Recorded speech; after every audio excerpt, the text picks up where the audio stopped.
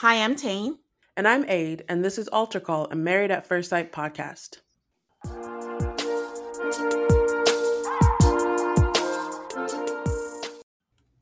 Hi, everybody. Happy New Year. Welcome to another episode of MAFS Season 17, Episode 11. Hi, Aid. Hi, Tane. I would ask how you are, but I think I know the answer. Guys, I know you're bored. It's like every other day we're alternating colds. We're playing hot potato with this shit.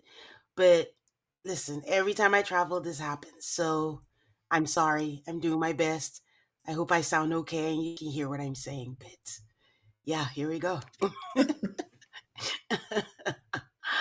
But either way, how were your holidays? They were great. They were wonderful. I took time off work, but I didn't have to travel because I live where I used to travel to for the holidays, and I just really love the holidays this year. How was yours? It was really good. I mean, I was where you live now, where I used to live many years ago. It was good seeing people I haven't seen in a while. A lot of college folks got to hang out with you guys. Aid made like the best cookies ever. I got like a cookie box. I don't think I shared that with anyone. Like I was like a little glutton. That makes me so Just happy. ate it, but it was really good because if it wasn't good, I wouldn't say anything. But it was good. So Yeah, kudos to you. thank you. Kadoozy to you. Thank you. You guys, my cookie box has 4 different types of cookie, and I consider that an underachieving year. There have been years where there are 5 or 6 different types of cookie. And the good news is everybody's going to like at least one of them. Yeah, and there are multiples. So when she says 5 different, doesn't mean it has 5.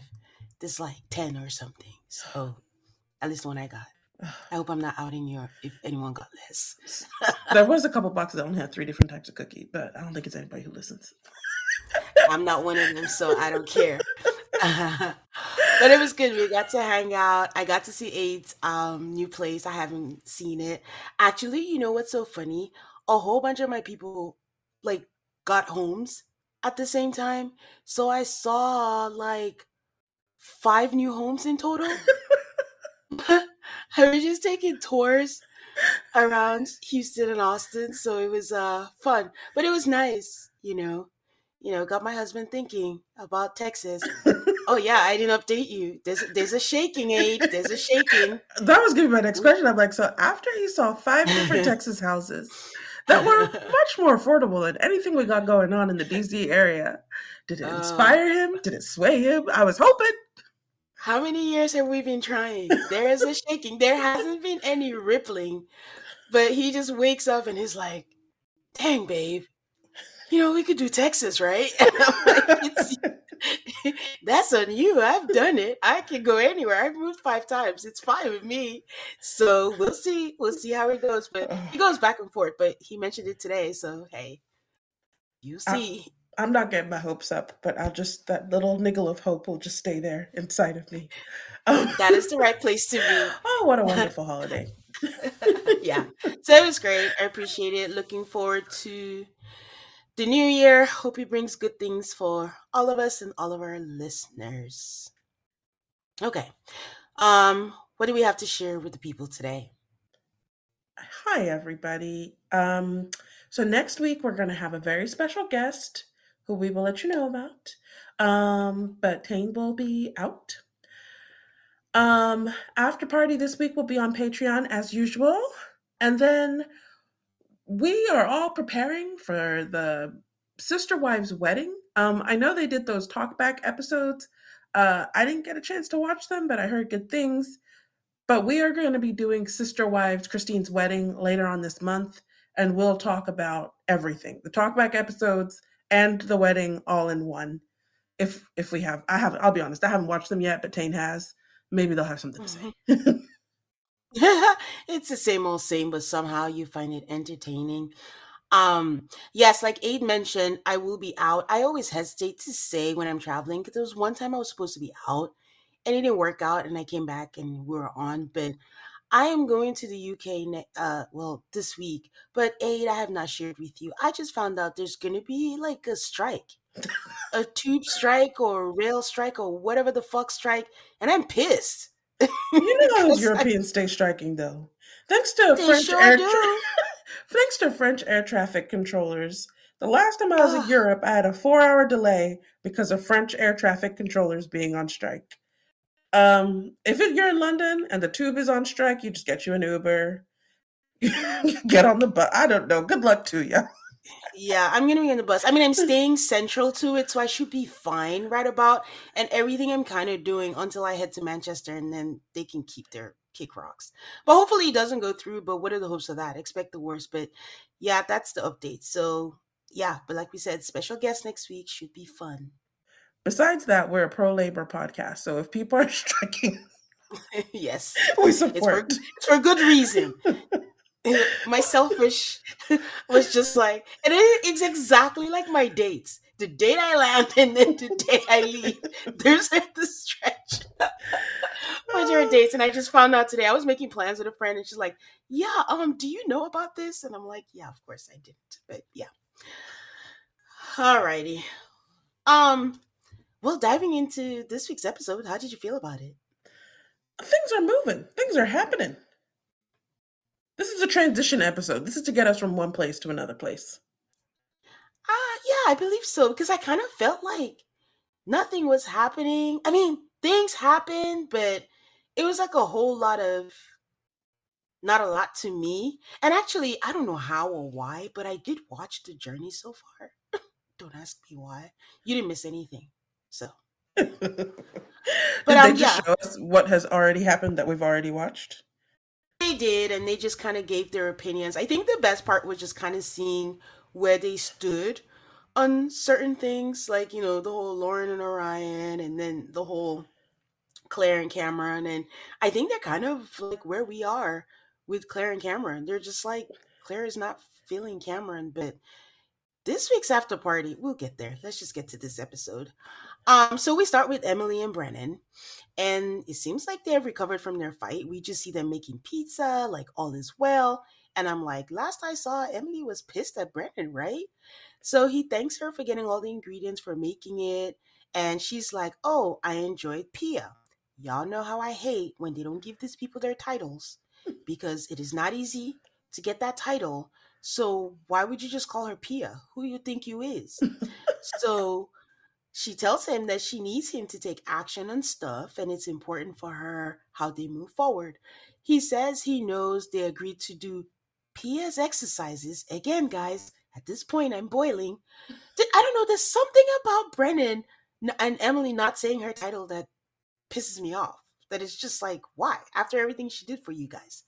But um the touching one, he says that the touching one was awkward for him. Then we see a flashback on Dr. Pierre telling them that one of the exercises should be they should touch from head to toe with minimal clothing as they feel comfortable with. Um, I don't know how I felt about that. It feels odd to tell people who are at odds, maybe that's a strong word, that are not seeing eye to eye to touch with minimal clothing. Yes, you say as you feel comfortable with, but I mean, if they wanted to touch, they would. There's that, but I just didn't. I'm not defending, but I was keeping in mind that Emily had mentioned that they have taken showers with bathing suits on. So it's not like it's nothing they haven't seen or done before. When they were on good terms. Now, this Okay. man is on the verge of kind of hating her, and there's just something that doesn't sit right with me with telling two people. Like, I get it, she's a sex therapist. Like, usually you go, but these are people in a relationship and are trying to work on things. Yes, they're saying they're working on things, but can we at least get them to like each other before saying touch with minimal clothing? I don't know. Maybe it's the right thing to do. I'm not trained. I'm just saying, like, I just felt a little weird about that. So Brennan says, yeah, can they pivot on that? And he likes hugging, so they should hug more. And this reminded me of something they said on the journey so far, where one of the panelists, I forget his name, he was a man, said that Brennan just seems to want to control um Emily. Like, it's not about like he was trying to fake like he was protecting her, but it's more like controlling her and controlling the things that she says. And This felt like control again, like when he didn't want to move into the apartment. And now he's like, let's hold on the touching. And then he's like, I like hugging, so let's hug more. What if she doesn't like hugging? Did you even ask? No, and this panelist is right, and I think we said it too. Yes, Brennan wants to control, but you know what? I'm glad that you pointed out that this hugging thing is about control because I don't think I thought about that when I watched it. Hmm. So she agrees, as always, and says, yeah, that's fine, but also we need to talk more. She tells us in a confessional that she says while she can feel frustrated, that while she's frustrated, she's still committed to him. Actually, no, she tells him, and she's committed to figuring it out, even though they're in different spots, and she wouldn't do it if she didn't want to or think it was worth it. And what does Brennan say altogether now? Same. Like literally, that's all he says to anything. Same. So then we see the experts with Michael, and Dr. Pepper is telling Dr. Pia and Pastor Cal that she's kind of nervous with everything that happened with Michael, and this is an emotional disaster, and she feels terrible that she's one of the people who matched him. I'm like, you're talking with the other two. It sounds like she was venting, but they're part of it too. So Dr. Pia says, no, you can't say that you can never tell. And then when he comes, they praise Michael for being classy, just the way he's handled it. So Michael walks in and he comes in with the crown. I That didn't know was why he brought interesting. it. It was a little odd. It's a little showmanship, I guess. Something to give us to look at. I don't know. All right, y'all. I'm just gonna say it. See, I'm not all the way there with Michael. Like, honestly, he handled it great and all that. But I think you hit the nail in the head. There's something showmancy, I don't even know if that's a word, about Michael. And my number one pain point with him is the way he answers questions. My God. When he comes in full time, I don't know how we're going to go past his lengthy, what's that word you always say? Word salady answers. Like, just go straight to the point and stop being so focused on being the perfect guy. I don't know. That's the vibe I get for him. Like, he just really wants to be a good guy. And again, I'm not saying that's him. I'm just saying this is my read on him. And something about that just annoys me. Why can't you just be flawed like the rest of us? We're not mature. That is one perspective to have, yes. So, anyways, he comes in with a crown and he says that it was a great gift. And maybe he was just sticking it to the experts like, you did this to me. Here is something that symbolizes what you did to me. Dr. Pepper apologizes and she says she had no inkling and that this has never happened before. And Michael was like, honestly, I did not contemplate this as a possibility. Neither did And the rest of us, Michael. and Did you he think that the said, experts owed him an apology? Because I kind of think they didn't. I think they don't owe him, but it was the nice thing to do. Okay. And I don't even know if it helps that she kept repeating that they had no inkling from her. You should have a gut instinct as an expert. I think. I don't know. You can't control these things, but I don't know. I don't know. I don't know.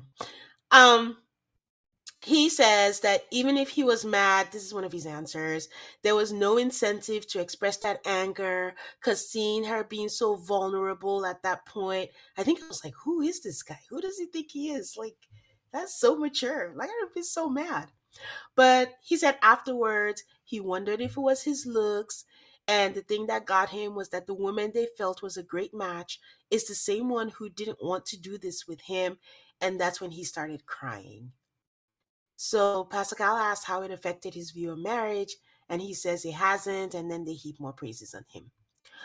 Uh, Dr. Pepper asks him if he's interested in them finding someone else and would he want to take another chance. And they go to commercial break and they come back, and he's like, I would absolutely 100% do it again. And my first thought was like, how are you going to get guests again? Like, can you take time off to come to my wedding again? Um, Hopefully it's on a Saturday. Well, we'll see. So my question for you, Aid, if you were Michael, Would you do this again? Yeah, you've already gotten yourself so pepped up for it, it cannot hurt to try again. Okay. I would absolutely not. I would have been like, God has given me a sign. It did not work through the first time. This is your time to run. And I would not do it again. I don't think, You wouldn't do it for I the think, first time either. no, but this is hypothetical. Okay. I'm So just of the belief that you hypothetically, wouldn't do it for the first time or the second time. But you're saying, oh, in the case that I did do it for the first time, I still wouldn't do it for the second time. yeah. You're also not Michael. It's all hypothetical. Like, if you were just in his shoes or anything like that and someone dumped you, I wouldn't go through that again because if it happens again, yeah. Um, Pascal asks after all of this that he knows that they've asked him before, but what kind of woman does he want? And he said he wants an intelligent woman, someone that's witty, someone that's quick and invested in themselves. I'm guessing like dresses nice. That's what that means because I don't know what invested in themselves means. How would you interpret I don't know how to interpret this. that? I have no, yeah, I don't know what he means by that. He says something he didn't express the first time was that he appreciates silliness and he's a very silly person. So they said they will do all they can to find him someone, which honestly, by this point that they're having this conversation, I feel like they already found someone. Of course. But my question was, when did these people look at the landscape and say, we got to get this man matched so that we can continue to have a show? That's funny. So I have this on here because I said I wonder how long into the experiment this was. Because now I'm beginning to think this is why it took so long for this show to come. I think it's the way everyone's dropping like flies. And they were kind of worried, like, okay. I just would like to see at what point does Michael and his new wife end up hanging out with the other couples? Because I want to know when they did this rematching. Yeah. Is the I mean, I think timeline we'll the find really out. the matching up? Is it earlier? Is it later? We'll see if Keisha asks because Chloe's going to be a guest next week on After Party. So if she doesn't ask, I think that's some information that they'll share. So we'll see. She's not, but what if the second bride had ditched him again? Like, that would be so devastating and hard to recover from. I'm not that strong because I don't want to find out. All right. We'll take a break and be back to talk about Claire and Cameron. Life doesn't happen bi-weekly, so why should payday? The money you make can be in your hands today with EarnIn. EarnIn is an app that gives you access to your pay as you work, up to $100 per day or up to $750 per pay period. Just download the EarnIn app and verify your paycheck. Then access up to $100 a day as you work and leave an optional tip. Any money you access plus tips are automatically repaid from your next paycheck. Summer is coming and it is time for all of us to go on vacation. You can use the money you earn from Earn In to buy a new bathing suit or some new clothes for your fun summer vacation. Download EarnIn today, spelled EARNIN, in the Google Play or Apple App Store. When you download the EarnIn app, type in Altar Call under podcast. When you sign up, it'll really help the show. That's Altar Call under podcast. Subject to your available earnings, location, daily max, and pay period max. See earnin.com/TOS for details. EarnIn is a financial technology company, not a bank. Bank products are issued by Evolve Bank and Trust, member FDIC.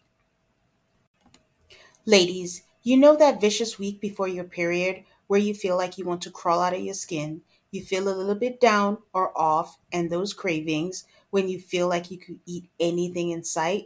Well, there's a solution for that. Now it's easier to manage your PMS with Estro Control. You have to try Hormone Harmony. Happy Mammoth, the company that created Hormone Harmony, is dedicated to making women's lives easier. And that means using only science backed ingredients that have been proven to work for women. They make no compromise when it comes to quality. And it shows. For a limited time, you can get 15% off on your entire first order at happymammoth.com. Just use the code AlterCallMAFS at checkout. That's happymammoth.com and use the code ALTARCALLMAFS for 15% off today. Prescription products require completion of an online medication consultation with an independent healthcare provider through the LifeMD platform and are only available if prescribed. Subscription required. Individual results may vary. Additional restrictions apply at lifemd.com. Read all warnings before using GLP-1s. Side effects may include a risk of thyroid C-cell tumors. Do not use GLP-1s if you or your family have a history of thyroid cancer. If you've struggled for years to lose weight and have given up hope, did you know you can now access GLP-1 prescription medications through LifeMD? LifeMD is now offering eligible patients online access to GLP-1s, the breakthrough prescription medication that can help you lose body fat and weight. Listen to what people are saying. You just take your shot. It doesn't feel like you're on a diet. What I wasn't expecting it to do was to shut off the food noise. This was life-altering, and if I can do it, I feel like anybody can do it. And here's the best part. Your insurance may cover 100% of the cost of your medication. So go to trylifemd.com to have your eligibility checked right now. Get started today at trylifemd.com. That's trylifemd.com. Okay, so Claire and Cameron are still trucking on. Cameron tells us that he's still trying to figure out Claire, that she says one thing and does another. And I'm still stuck on why she didn't take the out that he gave her and call it quits. So this is a part also with the journey so far. We're just like, she's just like dragging him along and she doesn't like him. So there's nowhere. Some people were saying that they're cute and they hope they still, make it to the end. And I'm like, what are these people watching? How will they make it to the end? Because it was really quite clear that whatever was going to happen with Claire and Cameron, making it to the end was not on the list of options. I mean, even the after party producers threw caution to the wind and let them infer that last episode. So they go on a date and they're at an indoor ski thing, which actually looks kind of cool. They're trying to follow Dr. Pia's advice that they should just have fun and take all the expectations of the future out of everything. Claire says that she's trying and will continue to try, but she feels that Cameron has given a lot, but it seems like he has checked out and that's making her uncomfortable. At this point, everything makes Claire uncomfortable. Again, why didn't she leave? When he said maybe we should leave, yes.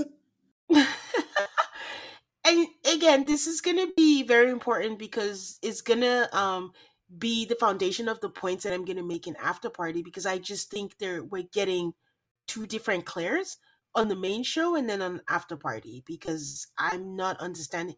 On the show, it seems like she wants to keep trying and not because of him, because he clearly wants to leave. So they chat after their skiing and he says, yes, we're taking Dr. Pia's advice. Claire, of course, with the negative adjectives was like, yeah, it's weird. We didn't sign up for a platonic marriage. And she does that thing where she wants him to agree with her. Like, right? And he says, yeah, you just said what I've been saying. And then Claire says, well, some things need to be planned and she's not a quitter. And in a confessional, she says that she's fearful that he will become resentful of the time that they're spending together. And it's her worst fear. That he's like a best friend to her. And she would be so sad if that was stripped from her. And I'm like, this is giving Robin and Mary. So I don't know how he's a best friend. If again, according to After Party, she felt like she couldn't trust him. He was saying all these things. He was two-faced. So how is he like a best friend? Mysteries abound.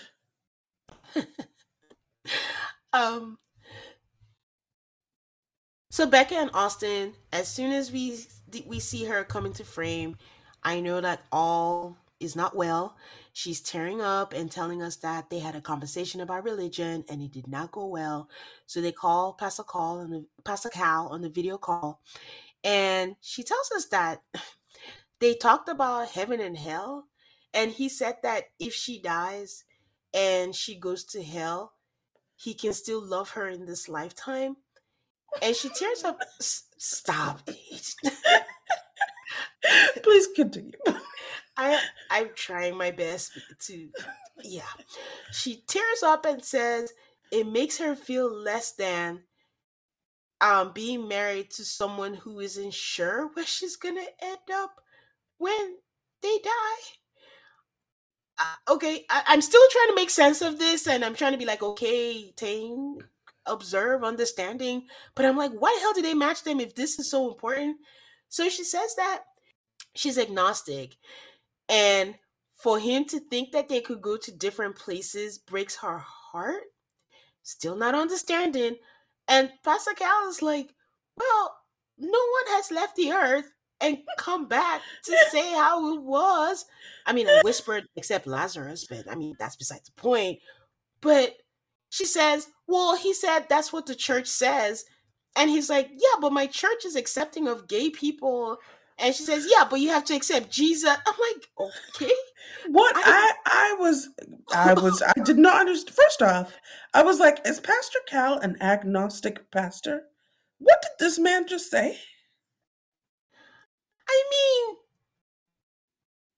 I think no, I kind of understood what you're saying. Okay, let me tell. So Pastor Cal says, well, is it reasonable to believe that if you don't believe in Jesus and you are born in Afghanistan and you're not born into Christianity, that you're gonna burn in hell?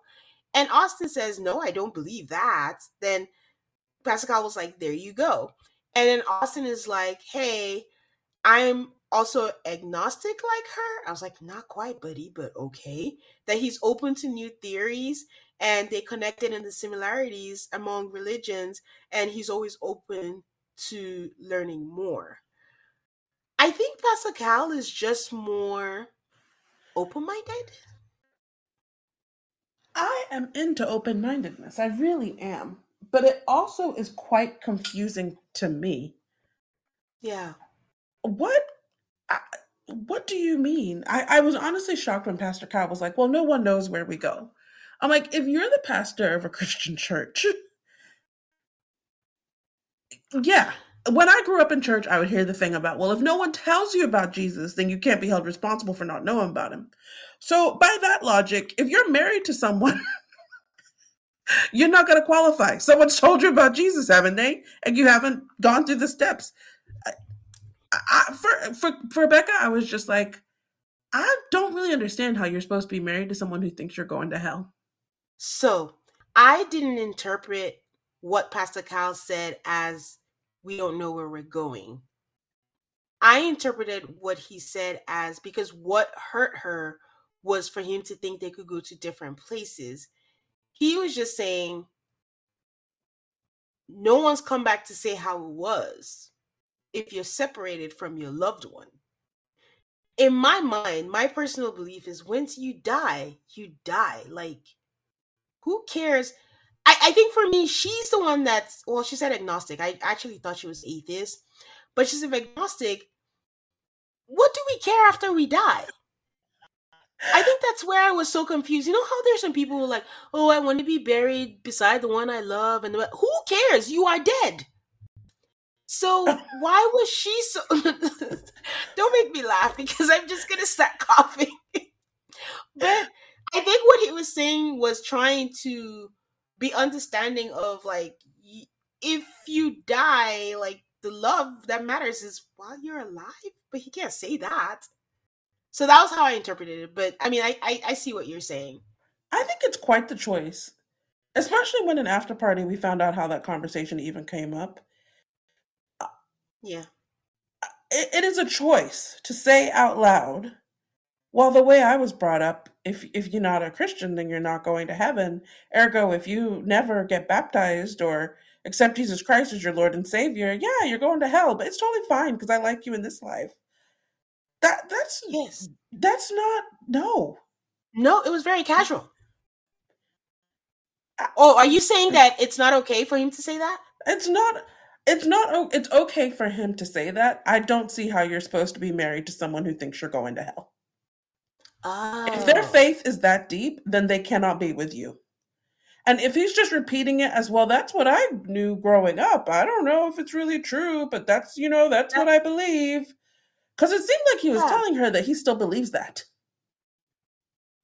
Oh, okay. I thought he was saying whenever she said what she said, I thought he was just saying, based on how I grew up, if you did this, you couldn't do that. Because like I'm Catholic, well, I call myself an a la carte Catholic, and my husband and I joke around every now and then about, the different things like, oh, like if you're Catholic, you don't have to do this and blah blah, and just saying things like that.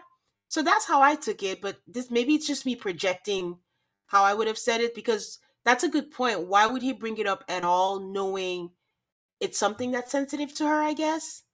Maybe he thought like, oh, the fact that my church believes this, ergo I believe this, because I'm getting the feeling that he believes it too from this conversation.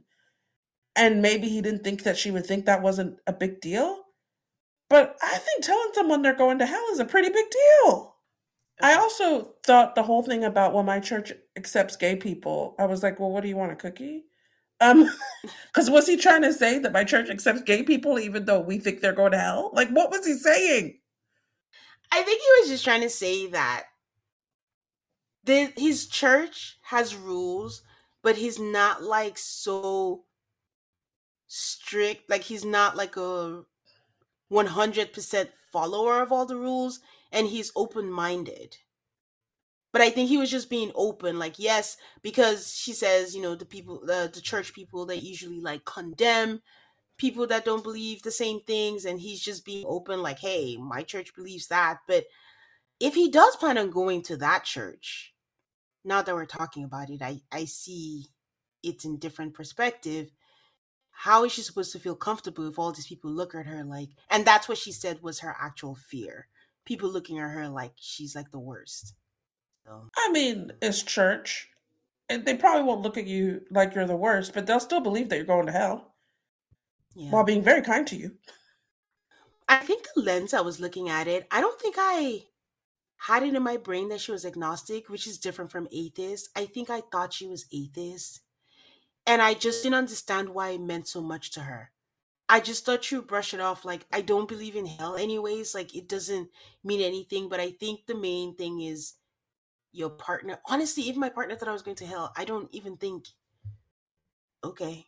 You're like, whatever. Yeah, we'll I be think dead. it depends. I think it depends. Yeah. I think for Becca, being told that you're going to hell is a pretty... Is it a statement of value of who you are as a person here on Earth? I don't know if she was clear that maybe he didn't mean that. I felt like I felt that was a really hurtful thing to express if he actually believes it to be true. And I also think if you think your wife is going to hell, like as a Christian, how do you even live with yourself if you really believe that? Like, how could you sleep or eat or go about life just being like, oh, I'm not going to see her again in the afterlife, which is like, I don't know. I think that's pretty important if you actually believe that. I don't know that okay, I guess people always say, I'll love you in this life and the afterlife. I don't know if I care if I see my husband in the afterlife. I don't know if that's bad. Honestly, I just think we're dead, and I just think the afterlife is a completely different picture. It's a completely different thing. I don't know what it is. I mean, as a Christian, I'm supposed to believe it's just heaven and hell, but I don't. I just think it's beyond our understanding, and we don't know what it is. So I don't know. So many I don't knows. I don't know.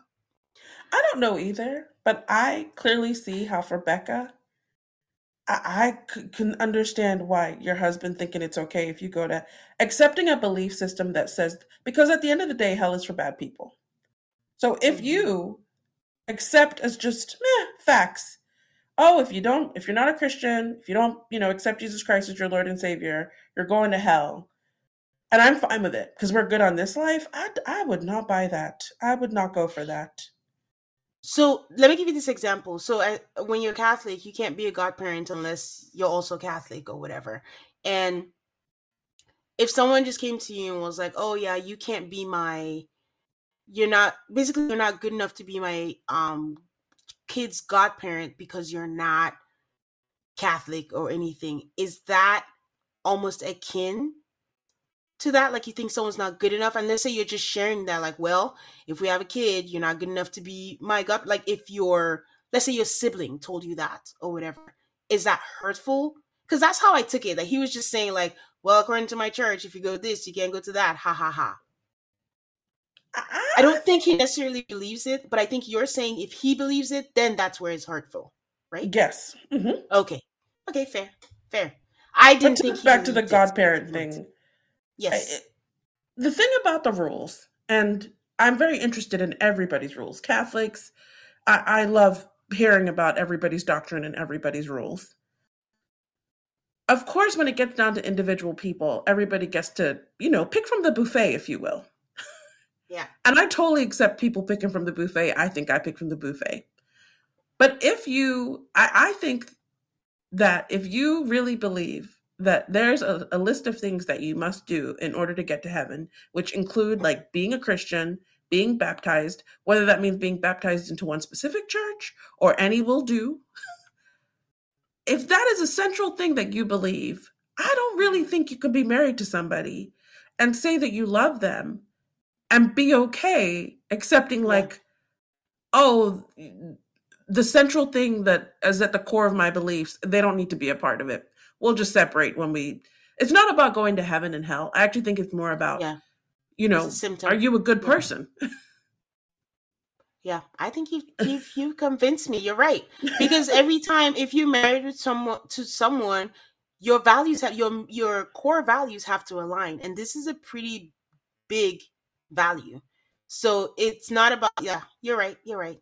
Okay, I see it. I see it.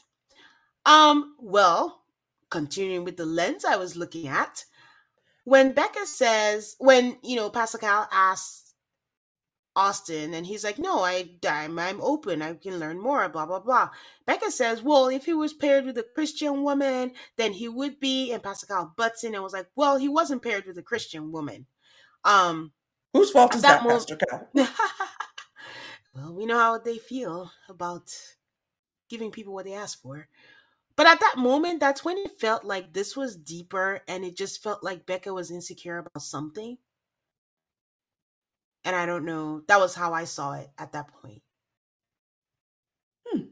Maybe it was her realizing that this is not going to work. I don't know. I always go back to Becca's thing where she said she's never met a Christian who hasn't tried to convert her. Yeah. And Austin is saying all the right things, but I think she can see that he is not. I think Austin wants to be chill. Like, I actually believe that he wants to be chill, but I don't think his belief system is going to allow for the level of chillness he needs to be married to Becca. I cannot get off my mind that Austin's best friend says, I have not heard this man talk about his faith until this happened. How deep are you in the faith if your best friend has never heard you talk about it? That's the disconnect that I need Keisha to ask. Partner, the different questions. I mean, that means he's pretty new in the faith, or he's just been walking in the secret life. I don't know. So, I don't know. In the most pivot of all pivots, Becca, from her tears, slips out that he accidentally said he loved her and that he was so tired and it was a joke. And Pascal was like, no, it's not a joke. That sometimes it just comes out before you know it. But then they laugh and they move on. So afterwards, Austin asked her, like, hey, how did you feel talking to Pascal? Like, I felt like you wanted to say more. She says if he does think that she's going to hell, that does not work for her. He says he doesn't know what he thinks. Oh, well, that's the answer right there. He does believe it. I forgot about that part. Because if you don't know, that means you know and you don't want to hurt her feelings. And then she said asking about something and telling him that he should prioritize something. Honestly, I was going to ask you what this was. What did she want him to prioritize? Like learning about religions or what? He keeps on saying, I don't know. I felt like she was saying, can you get to a place where you know? Can you prioritize thinking about it and making your decisions? Because he keeps on saying, well, I don't know. I need to think about it. I need to explore it. She's like, well, explore quickly, son. Okay. I was like, if she is in fact asking him to decide on where he stands, that's not going to happen in, how many weeks are they in now? So we're talking about what, 5 weeks or something? But also, I think the I don't know is that he does know. You just doesn't want to say it. Yeah. You're not going to like what he does know. So I don't know. I don't know where these two are going to end up. This is our only hope. Well, Michael and Chloe, I don't know. But they're not showing anything about them in the preview. So Lauren and Orion still working. Lauren meets up with Claire and Orion meets up with Cameron. They meet up and Lauren tells Claire that she's good. She has no communication with Orion. They're good at giving each other space. Orion says the same thing to Cameron. Cameron says he appreciates Orion's perspective because he did what he thought was best for himself, and he is on the brink of walking out on his marriage. He tells Orion that he feels like he needs to advocate for himself and all of his emotional capital is gone. And when he reaches his breaking point, Claire will say something that reels him back in. Orion asks, like, what are the things that she says that reels you back in? And he's like, it could be a display verbally or physically. For example, her saying that she prefers him staying in the apartment. Well, Claire is telling Lauren that something doesn't feel quite there yet because she's so in her head that he's not attracted to her. Cameron says simultaneously that he has shown every chance he gets that he's attracted to her, he wants to make it work, and that he has feelings for her. Claire says that Cameron wanting a divorce will be heartbreaking. Why?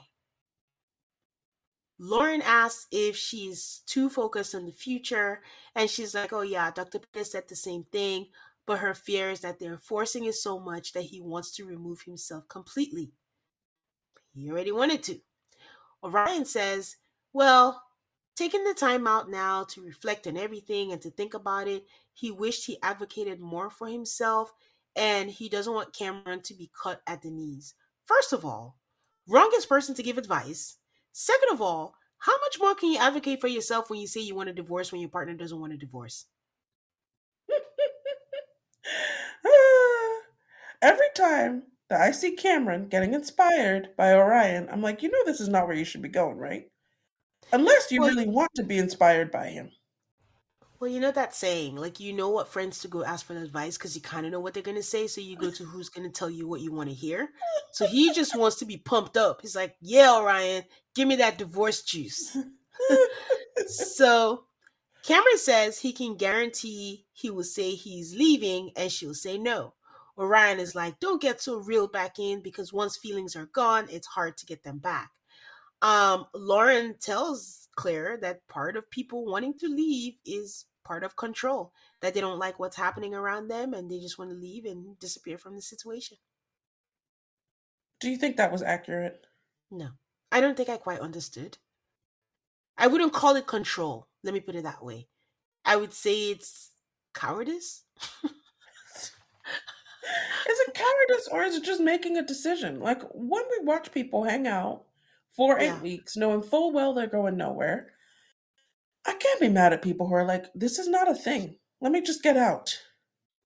That's true, because it has to be so frustrating feeling trapped, especially when your mind is made up and you're just like, this is not going to work. So why drag this out? So, I think the word was just wrong. It's not control. It could be any number of things. It could be him protecting his mental health, to be honest, but control was not it.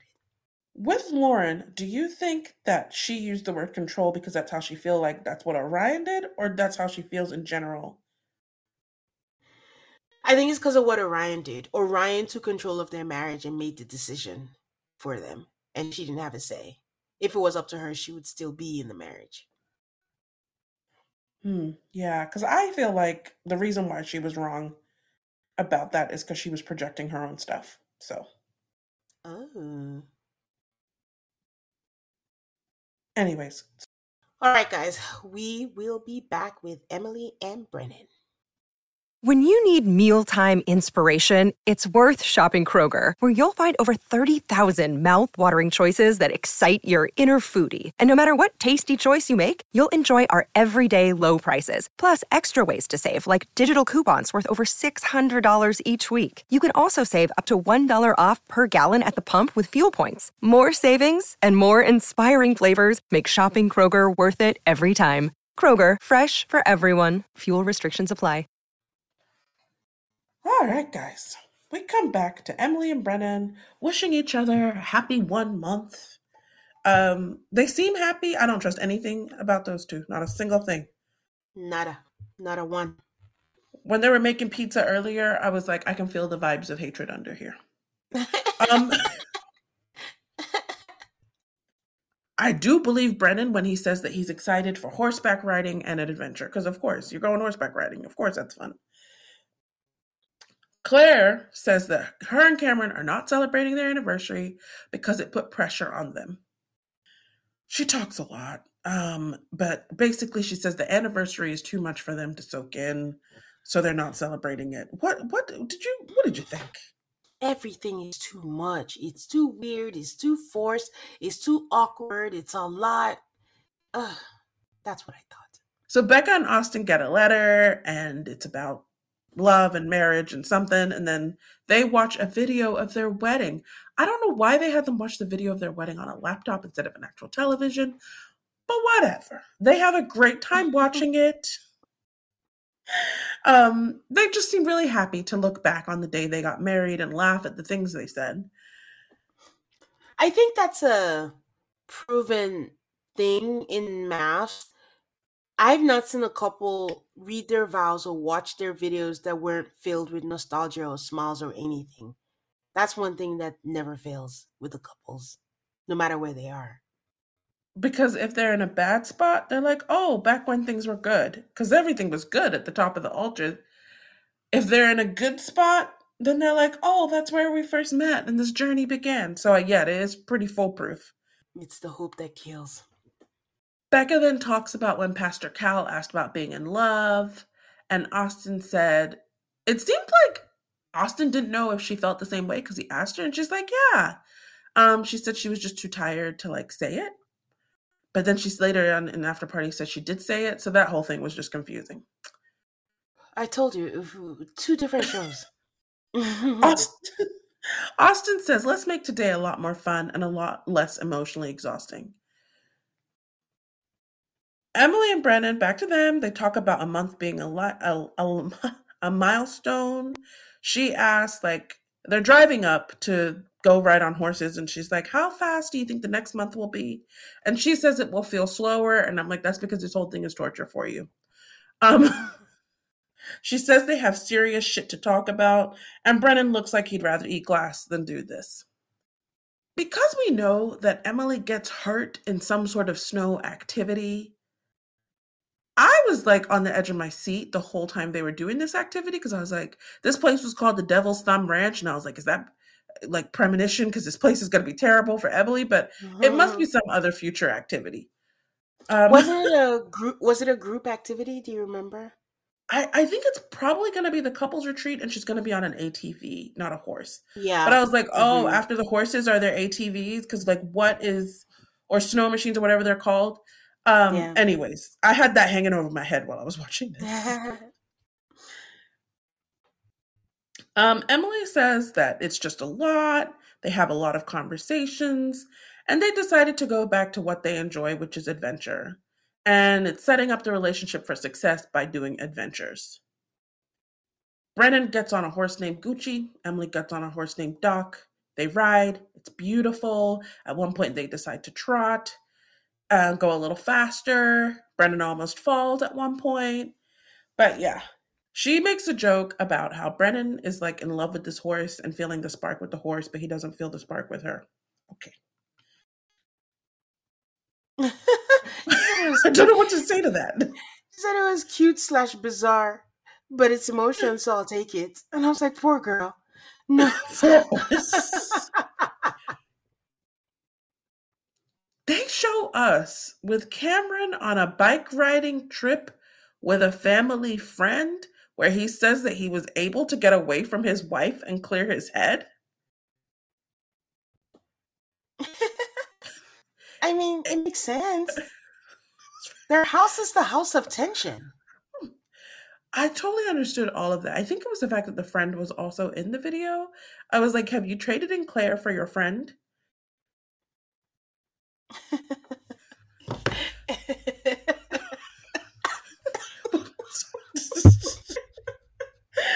Oh my God.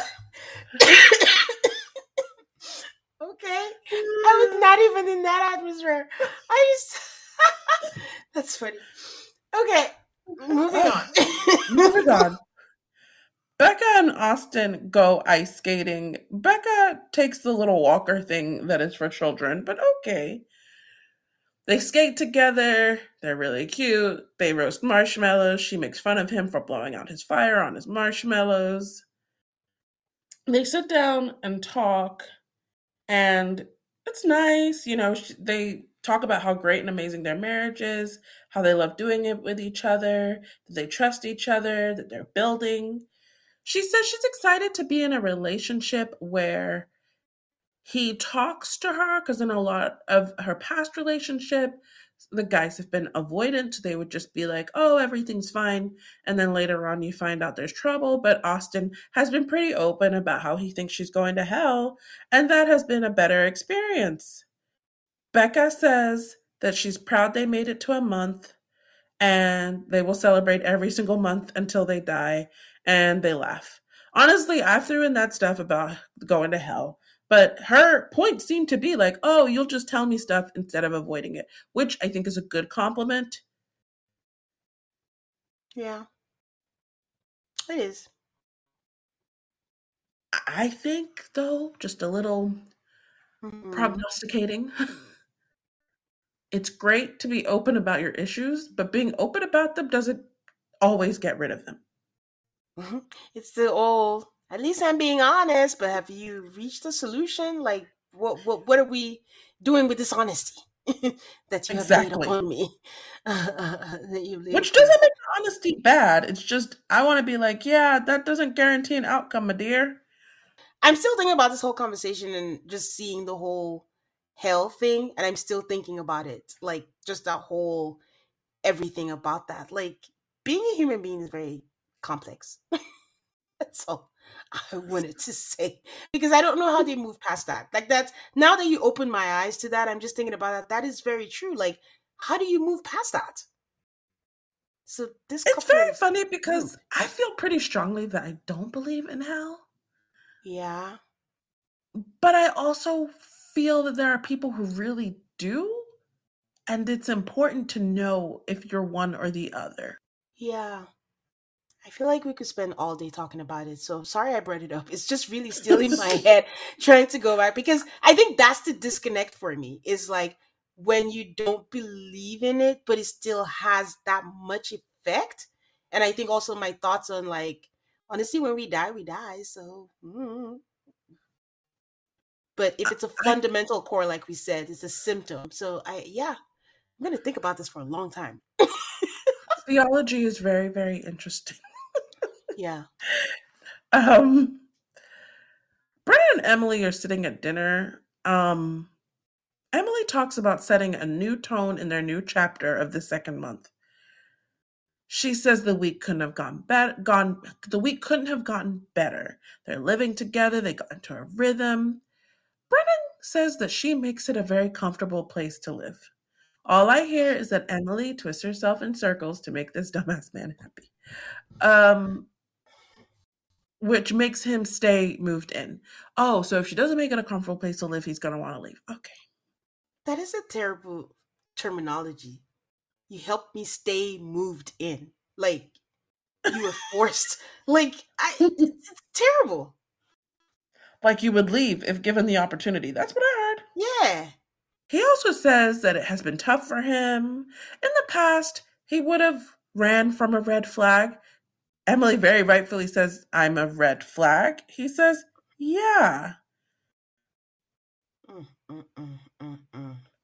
So she says it's very uncomfortable to have something and then it's gone and you don't know why. I think she means they were good in the beginning. They're no longer good now. She has no idea why things changed on his end. He says he doesn't want to run. He's been trying. When he says he's been trying, her head whips all the way around. Like, what? What'd you say? He says, I need to know more about the running that you would normally do. Do you usually have this spark with somebody and then have that feeling of wanting to run? He says, oh, this isn't like any other relationships. And he's giving it time to see if it changes anything. This is why these people are running around trying to find Michael another wife. Not Flapping like This flies. relationship is not long of this world. He uses, I think, some more day by day terminology. And Emily is like, look, we have been taking it day by day. This is not going to cut it. We're in a space. He can't express things. We have to move forward. And he needs to open up and express himself. Then they start talking about fizz and adrenaline, which is really her asking the same question. Like, with previous girls or previous women, did you guys have this spark and then suddenly you hated that person? That's really what she's asking. Mm-hmm. But she's very frustrated and she just says she doesn't know how to navigate anything. Then we move on to Claire and Cameron. Claire is sitting there on her computer. She says that Cameron sent her a text message. I'm like, are we sending text messages by computer now? What is this? Anyway, he's moving out. It's too much. Everything is just, it seems pretty, he's moved out so that we can think about things, but honestly, it seems pretty over. So she's just like, we're not on the same page.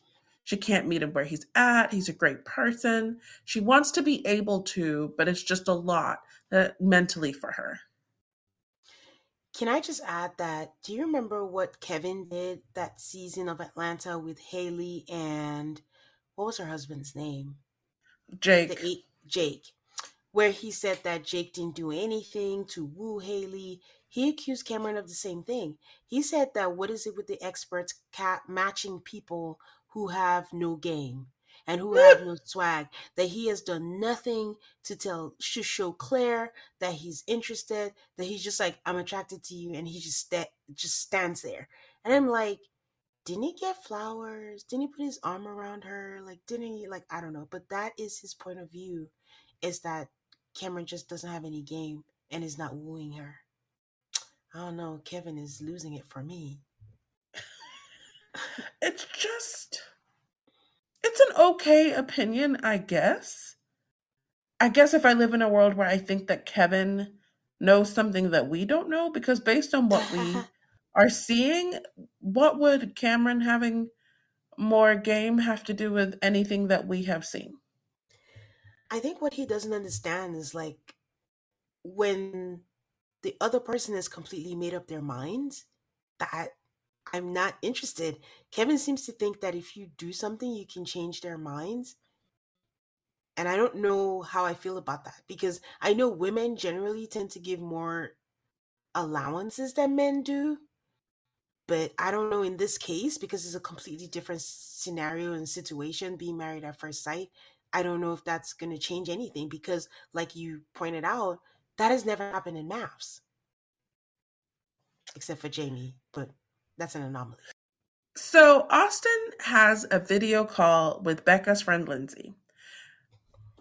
She's like, how's married life? He's like, so you know what's going on with Becca and I? We share a lot of values and characteristics, but this idea of afterlife and heaven and hell, it became more of an issue. And the way he was taught as a kid is no Jesus, no heaven. Which I don't like the cop out of the way you were taught as a kid. You're not a kid anymore. Do you believe it or do you not? Mm-hmm. So apparently Lindsay is Catholic. And so he's asking her where she stands on the afterlife. And she says she doesn't know if she believes in hell. She says your spirit lives on and you're reunited. And if you're a murderer and you put negativity and hate on the world, then you probably, I guess, will not end up in heaven. But if she looks at someone like Heaven, who is pure and light and love and has good values and like challenges what's wrong in the world, there is no way that someone like Becca would be separated from God in the afterlife. Oh. Lindsay, actually, for me, I was like, yes, I think that's how I think of heaven too. I think I believe in heaven, and I think most of us go there. I think I need to figure myself out. So earlier, when I said, if I'm in the afterlife, like, I don't know, whatever I said, like seeing my husband or whatever, because growing up, they told us, like, we're not going to recognize each other in the afterlife. And sometimes I equate, like, religion or whatever sometimes to being in a cult, because some things you have to unlearn. And that's one of the things that stuck in my head. It's like, we're not going to know each other. So in my mind, when you die, it's either you become a nothingness, and then if there's an afterlife, no one's going to know each other. That's just a lot of people you're going to know when you're in the afterlife.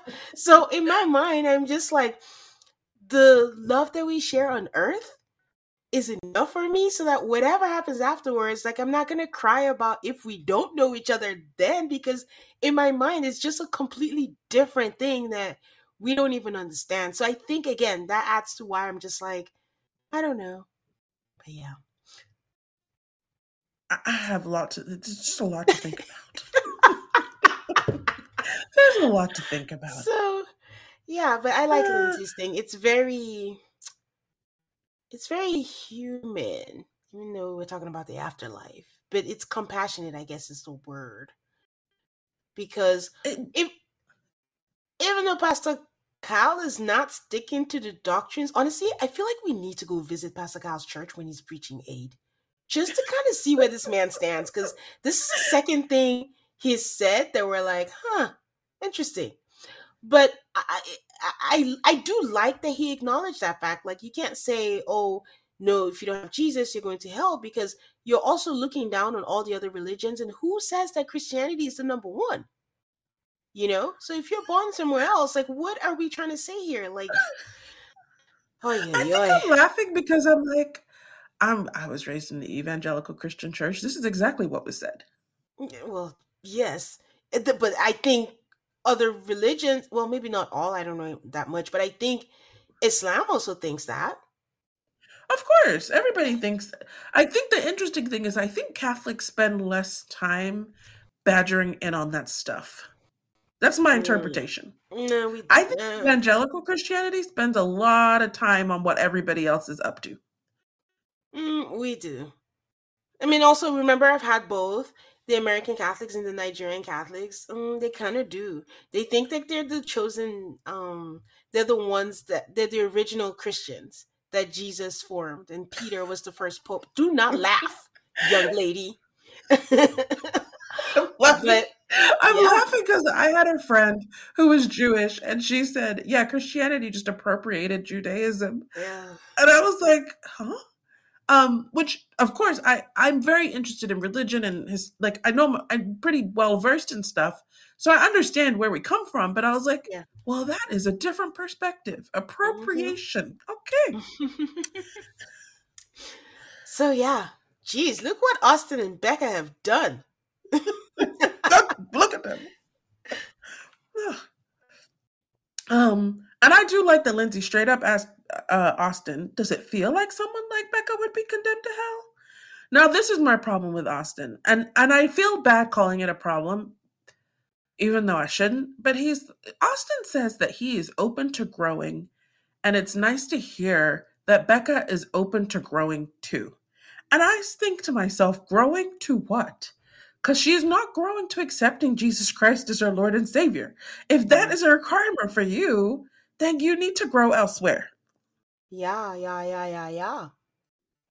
Oh, speaking of, I'm very concerned about Austin, by the way. So maybe remember last week I kept asking, what is this thing he keeps saying that he doesn't want to talk about that might tear them apart? It's the one thing she said, I have never met a Christian who has not tried to convert me. So maybe that's what it is? Because I think that he knows that he can't. I just don't understand. I feel like it's a him problem, not a her problem. She's not trying to tell you to become anything that you're not, but she's very clear in who she is. Yeah. I do want to point out that I do like that Pastor Kyle also said this whole know Jesus, this is not helping his case, but you know Jesus and you go to heaven. He was like, there's a bunch of people who know Jesus and claim Jesus and do not display Jesus principles. So does that mean they're going to go to heaven just because they claim that they do? He said no, but I don't think he was buying it. I do think we need to go to Pastor Kyle's church. I'm shocked that a pastor is saying these things. I can tell you that these things that Pastor Kyle is saying, no pastor I've ever had growing up would say these things. Yeah. They're too squishy. It also feels wrong to say like he's an open-minded pastor, because the doctrine is the Bible, and that's what it clearly states. So does he not preach from the Bible when he reaches those chapters? What does he do with those chapters? Skip them or what? I would love to talk to Austin about his church. Well, we have gay people at our church. I was like, but what does that mean to you all? Does that mean that you have an open door policy, or do you think they're going to hell? I need to know. Good question too. Good question. I think the gay people at your church also need to know. Well, it's like when I see Black Mormons, and I'm like, do you know they don't like you? Yeah. Mormonism is so American. It's so American. Oh my God! Do you know most of them are Nigerians? They call it something else in Nigeria. I forget. Not Latter-day Saints. Well, that's what they prefer to be called, is the Jesus Church Christ of Latter-day Saints. Oh, okay. I was thinking of something else. But yeah, there's a lot of Nigerians in that. When I say Mormonism is very American, Mormons were very, very racist when it was cool to be racist. And then their religion changed doctrine to make them not racist anymore, because politically that's where the country was going. That's what I mean by Mormonism is very American. Ha ha. That's funny. I see it. I get it. All right, guys. We have taken a turn, but we're going to come back and hopefully stop having theology discussions. And we're back to Michael sitting down with his friends. He has a friend named Evrim. I loved it. And then we have a Claire and a Paige. So he tells him he talks to the experts, didn't know what to expect from the conversation, but that they took ownership. And Claire asks, accountability? He says they were empathetic. And with that said, they were like, okay, what happens now? And there's an opportunity to be rematched. And then he asked his friends what they thought, which was funny to me because Michael already told the experts, like, I'm ready to be rematched. So then he went to his friends and started gathering their opinions, but he wasn't planning to, like, use their opinions at all. So then his friend Paige was like, well, you trusted these people to find you someone. And the outcome diminished a lot of trust that she had in that process. Speak your truth, girl. No lies told. So she's like, so what are the changes in the process that brought you to the altar? Because it wasn't inspiring. And what will get you inspired again? And he says, yeah, I'm ready to go. They make a joke about if you think that it's going to happen again, you can just make a run for it. So then he asks them, like, from a 1 to 10 scale in comfort, 1 being a bed of nails, 10 being like wonderful, how comfortable would they be? Evrim says he would be a 4 level of worried. Paige is a 7, but only because of Michael. Like, I believe in you, ergo, okay, I guess. Claire is like 50%. So then Dr. Pepper rocks up out of nowhere, says hello to everybody. Michael asks if he can give her a hug, and she says yes. Can you imagine if we were just sitting somewhere and Dr. Pepper just showed up? Like, hello, old friend. Paige says she's worried about him doing this again because after the first time, he said it was his biggest failure. Claire's like, you said that? Paige says it hit her because it wasn't something that he had control over, and she just doesn't want him to feel that way. Dr. Pepper is like, we've done this for 17 seasons. No one else did this, which I think is actually a pretty fair defense. She lists out like all the great things that Michael says he wants. They went and thought about it, and they're like, we have to find that. And so this is like a redo of her telling Michael that he's been matched. Because she's like, yeah, we found someone, but there's like no reaction from him whatsoever. None. Dead in the eyes. Just looks straight. I was like, this was the best shot that you could get of him the whole time. And I wondered, did he already know? It felt like it. They could have just done a better job. Like, didn't he smile when she walked in? Just use that shot or something. So anyway, he's getting married at first sight in less than 2 weeks. I was like, 2 weeks. Is it 3 days? Is it 4 days? Like, how quickly do you guys need this to happen? And Dr. Pepper, like, thanks him for his patience, and Evram calls him Marvelous Michael. Tane totally agrees. Sure.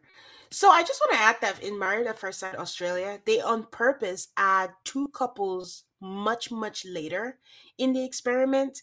Their thought process is that it helps for people who've been going through through the process already to be rejuvenated when they see these new couples with all that hope and all that stuff, and it puts them on their toes or something like that. They seem to think it makes them better. What are your I don't thoughts think on that's that? solely the case. Australia is a shit show. So no, I don't know if they realize that they only get like shitty people who want to be influencers. So it means nothing. And again, they cheat on each other. But there have been some, and I think that there are more successful people that have come in the later times because they're not mired by all the negativity. But it doesn't help. I wouldn't say it helps the couples that came earlier. I don't think that works that way. That is absolutely not why Michael is getting matched. They're losing couples, so that's why he's getting matched. But I just thought it was interesting, and I don't think in this case them being together is going to help any of the couples left. Everyone is struggling. That's my main curiosity, is how much of the group experience will Michael and Chloe get? Because A, when are they getting married in the timeline? And B, who exactly will be left for them to hang out with by the time they get married at the rate that we are going? I think what we have to do is the first time we see them with the group, we have to look down and see what day, whatever thing it is that they tell us. Then we can maybe have a timeline. Because I think they matched him sooner than they're letting on. So that they could like stretch out the content? Because, yeah, I would believe that. Yeah. So we go to Becca and Austin. Everybody, well, he says it, they talk about how they're looking forward to seeing everybody tonight, and that he says it was good to talk to Lindsay. At first I was confused because everybody seemed to be dressing for a different event, but then like all the girls wore nice dresses and everybody dressed up except for Cameron. So they go to dinner. Claire talks about how that she and Cameron have been separated a few days before this dinner. They all start out with tequila shots, and that's how you can tell that things are going real well. Cameron says, Did you notice that Becca took a shot? I did not notice that. She did, and I think Austin was like, there you go, baby girl. I think it was because of that and gave her a kiss, but I don't know. So, because we still don't know why she's not drinking. I thought it was a personal choice, but maybe she was on medication or something, but she took a shot. Maybe that's commitment to like the after party thing, because that's also confusing. We know after party is filmed months later, but the show always wants us to believe after party's in the present. And so to keep that picture going, they had Becca not drink, even though she was drinking by the time after party was shot. Wow. Did she drink in this week's episode? I didn't notice. I think she did. Because Keisha always points out, oh, yours is none, blah, blah, blah, but she didn't do that. Okay. All right. Cameron says he doesn't know where Claire is at in terms of their marriage, and he hopes they are on the same page. Becca asks everybody if they had advice to give themselves. Everybody talks in platitudes and weirdness. Emily says something about riding the wave. Brennan passes. Emily's mad. She says she needs him to communicate better and needs him to step up. She needs him to be talking. Cameron is like, oh, no matter how hard it is, it's harder. I just felt like no one said anything useful in this whole, like, oh, what advice will you give yourself? Nothing actionable, if you will. I would agree. I find that this group don't go into detail about their struggles also. Vagaries and platitudes. Yep. I think my note was, what a depressing bunch. I don't know how this season devolved to this, because in the very beginning, remember, oh man, this is going to be it. They're so unique and blah, blah, blah. And oof, here we are. Here we are. It's not the worst dinner we've seen, but this was not a fun dinner. It wasn't entertaining. That too. So Becca is like, oh, where you have a lot of hard things. Any marriage has hard things. She does not say my husband thinks I'm going to hell. She doesn't say that. She's just lucky. She's lucky that it was Austin. Not to say that they're not having issues. She's crying in a closet because her husband thinks she's going to hell. But Brennan is like, sounds like you're working through them. And, Austin says we have deep stuff. But yeah, they're working on it. And then Brennan says, how much can you do in a month? So Austin says, how much can you do in a month? Not a lot. He married a stranger, And everybody laughs and it's like, we all married a stranger. Emily's question for the group is, what is everybody excited about in the next month? Claire says, Cameron, take it away. Cameron says, the fallout. Someone says, that's dark. I'm literally thinking of like a bomb exploding and what happens after. That's fallout. Mm-hmm. He says he feels like they have misalignments as to exactly what they want. He has been waiting for them to be on the same page, but he has a feeling that soon they'll be on the same page. He says that they haven't talked in a couple days. Claire says she's been confused about her own feelings, not being sure. She hasn't had enough time to reflect, but in these days, she's had time to reflect. So Brennan asks if they're still together, which I appreciated him for. Cameron says, on the count of 3, we can say what we want. Austin is like, whoa, that's dangerous. Emily's like, that's not a game. They don't care. So on the count of 3, 1, 2, 3, commercial break. 1, 2, 3. Claire says separated. He says divorce. They can't even separate right. Like, they told you what the words were, and Claire still said separated. And I'm like, for what? He says, oh, great, we're on the same page. Claire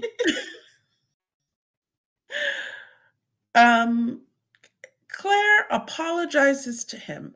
This is super interesting because Claire's apology backs up what he said earlier in the episode, but not what she says later in After Party. Because she's like, girl.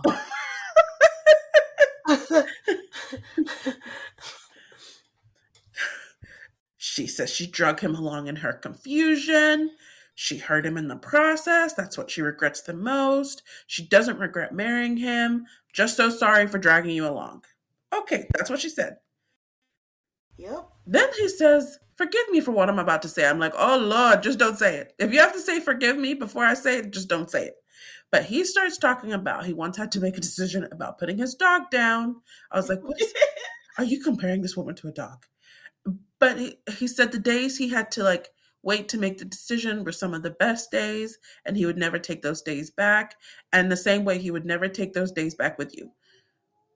I think this was actually a pretty nice thing to say. It was really, and he actually teared up. There was a lot of emotion. I think that I always feel a little weird being like a Cameron apologist because he's not like the greatest of guys or whatever. But I feel like a lot of what he's doing is just protecting his heart. I don't know what happened. I'm just going by what they showed us. And he just wanted to back out and be gone. And I'm not saying that Claire is lying either, but if he was this so terrible, why did she want to try so hard with someone that's so terrible? But I don't think she accuses him of being terrible. This episode of After Party. Bad to her. She accuses him of not being attracted to her. And that's always been their disconnect. I think there's a difference. Okay. I'm trying to remember some of the... It just wasn't positive. So you know how in the episode she says all these positive things, you're a great person, you're a good person. It didn't come off that way in After Party. It was like, he said this, he made me do this, he didn't want this, he said this, or whatever. So, I don't know. I don't know. We have so much to talk about After Party, but I hope the truth comes out. Because right now we're in a he said, she said. I don't think either of them are telling the truth completely, equally, but I don't know where, at what point. They are both, well, I want to say they're both unreliable narrators, but the fact is Yeah. I wouldn't think that about him except for what Claire has said. That's my only basis for him being an unreliable narrator. Yeah. Yeah. Okay, so they both, they always speak so highly of each other. They sit there, they're better because they were together. They've taught each other things about themselves. Cameron doesn't wish he did anything different. Um, and he feels like they're finally on the same page. Austin says that they're handling it in a very mature way and they can still be friendly. Claire asks if they have anything to say, and she looks at Emily and Brennan, who are like, "Who, us? What?" So they get their Hmm. food. Emily is like talking about Cameron's giant steak, which doesn't look like anything that I would ever want to eat. It's too big. Oh, it's the irony for me. Breaking up on the month anniversary. Mm-mm-mm.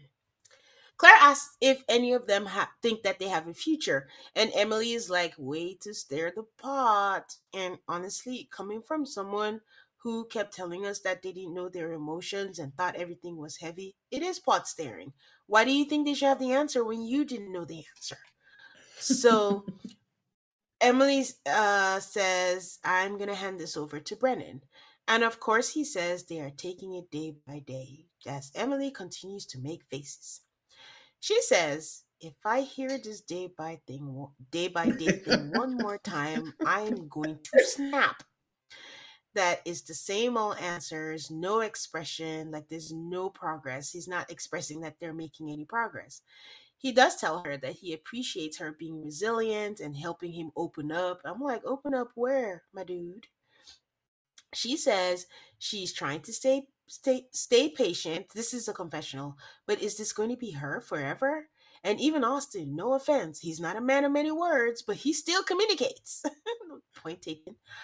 So she gets up and she's like, "I'm going to go to the bathroom." Brendan is like, "Oh, I'll walk with you." And she goes, "Nope, you do not have to do that." And then Becca's like, "Ooh." Then Claire excuses herself and was like, um, I'll be right back." And Cameron's like, "Oh, do you need to use the bathroom?" She's like, "No, I don't." And then she goes, Cameron's like, "That's weird." So I'm like, "Cameron, can you not read the room?" Like someone just walked out. So Claire goes to check up on her and she says she's confused on what's going on, and she knows Emily is sad because she's working really, really hard. She goes in and she just hugs Emily, who's crying. And I thought that was really nice. Like sometimes you just need a hug. So she tells her that she doesn't think he understands, and Claire apologizes for asking the question. And then she starts whispering that it's because he's not willing to answer the question for her and he's giving her nothing. And Emily says, like, it's just unfortunate that she cares about him and she wishes that she didn't. Claire says she's sorry, but if he's not sure about you, then you need to walk away. And it's very interesting seeing Claire being so sure about something.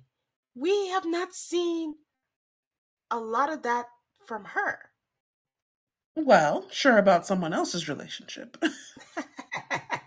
Always easy to be sure about other people's relationships. Indeed. So Emily is like, "Well, I'm done." And then she walks away. Not from the scene, guys, from the restaurant. We see her wear a jacket and she's in the streets. I'm like, "Oh, okay." So Claire tells Brennan, because he walks over there and she's like, she's upset that she cares about him. And this man was like, "Oh, I couldn't tell." He says that she puts on a facade in front of him that everything is fine, so he didn't know. But he's not going to let her walk away from him. He cares about her a lot. So Superman Brennan to the rescue. What an idiot. Like, A we see the way you disingenuous idiot at that. yes, we see the way you treat her, and now we're supposed to believe that you're to protect her. So he said he's trying his hardest not to hurt her. They get to the car. We actually don't see them, but they're still mic'd, so we hear the conversation. So they're in a van, I guess. Um, he asked her why she was upset, and she's like, "Are you serious? Like, did you not see me visibly upset?" he's like, you were making faces. And she's like, that's the whole point. Like, and he's like, okay, sorry. And she's like, it's so frustrating for me, especially in a group setting. And quite frankly, it's embarrassing. And she doesn't deserve this. And then she's crying. And Emily tells us, like, nothing's changed. Everyone's opening up. And he's just saying the same shit. And then she cries again. I think this confessional was filmed before she walked out, actually. So Brennan says he doesn't have the answers, and she says, I don't need answers. Like, I just need you to show me something that you'll be there for me. He says that he's sorry, that he knows he's not good enough, but with how he's feeling, this is all he got. He knows that she's giving more than he is, and she tells him, stop saying sorry if you don't mean it. And you're not making any changes. Like, I just don't want to resent you. So the couples are all headed back in the van. Claire and Cameron are saying how they've decided to separate and live separately. And I think Cameron lives in Boulder, Colorado, which That was was. another thing. Go ahead. I think we're saying the same thing. I was like, what? What? This is like on Love is Blind, where like people lived in Portland and people lived in Seattle and people had to move. The whole premise of the Yep. show is that you're all in the same city. What do you mean Yep. he lives in Boulder? Yeah.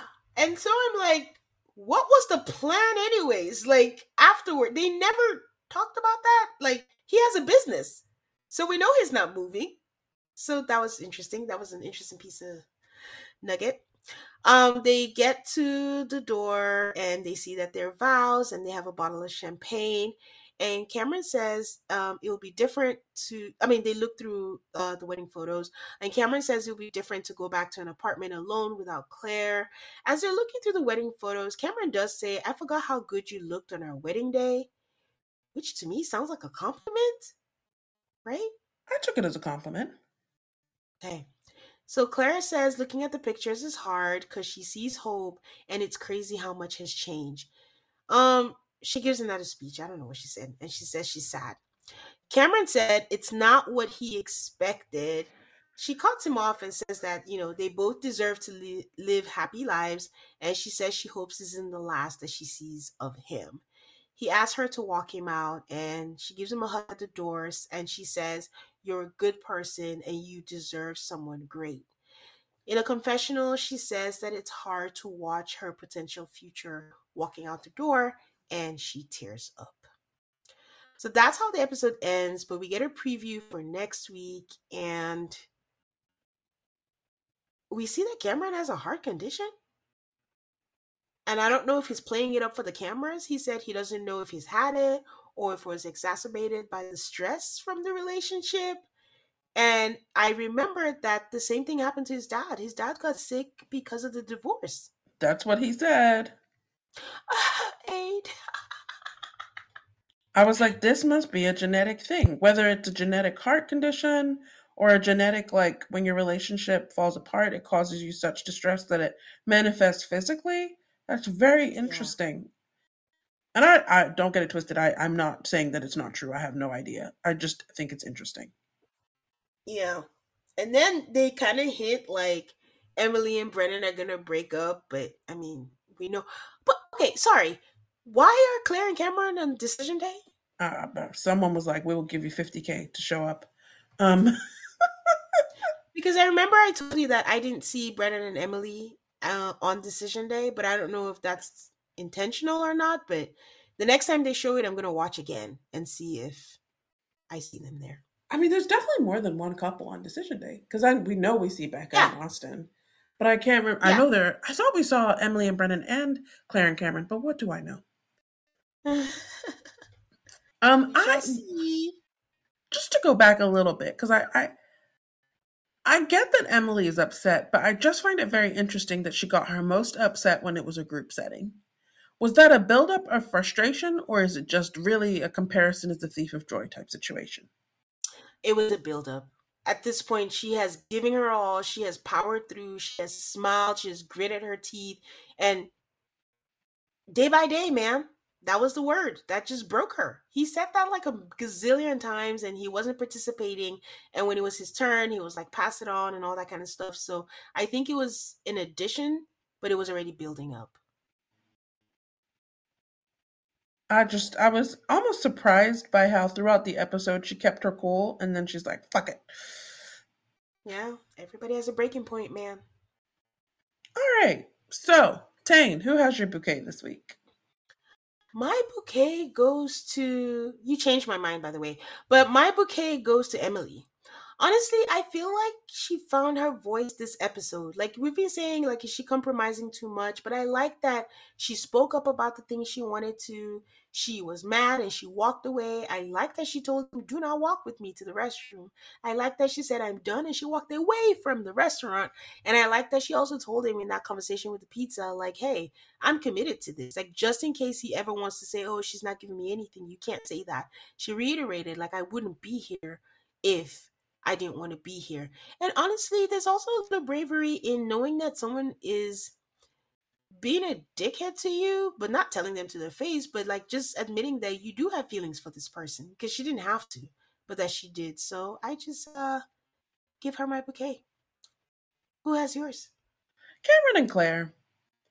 I always want to congratulate people for just ending it when they know there's nothing there, there's no future there. They're like, we're not going to sit here on TV and act like something exists that doesn't exist. And I do like the decision seemed to be very mutual. So yeah, that's my bouquet. Who's your burnt ashes? Honestly, it could go to a lot of people, but I think I'm going to give it to Orion. I just got filled with rage at someone who is absolutely not equipped, telling someone else, like, advocate for yourself. I don't want you cut at the knees. Like, you need to leave. Like, I wish I could have, like, get out of here. Who has yours? Mine goes to Austin. Ooh, yes, I can see that. You are definitely allowed to have your beliefs, allowed to say them, but you have really got to watch how you say things and who you say them to. If you are having an internal struggle about your wife going to hell, you really do not need to share that with her. And the way you share that with her really, really counts. You messed up. Yep. So on that note, you can find us on Instagram and Twitter at AltarCallMAFS. That's ALTARCALLMAFS. We love hearing from you guys on socials. We're available anywhere you listen to podcasts. Thank you so much for your support and for listening to our show. Don't forget to subscribe so you don't miss any new episodes. Give us a 5-star rating, if you will, on Apple Podcasts and Spotify. And we'll be here next week. Well, Aiden is a surprise guest. All right. See you next week, guys.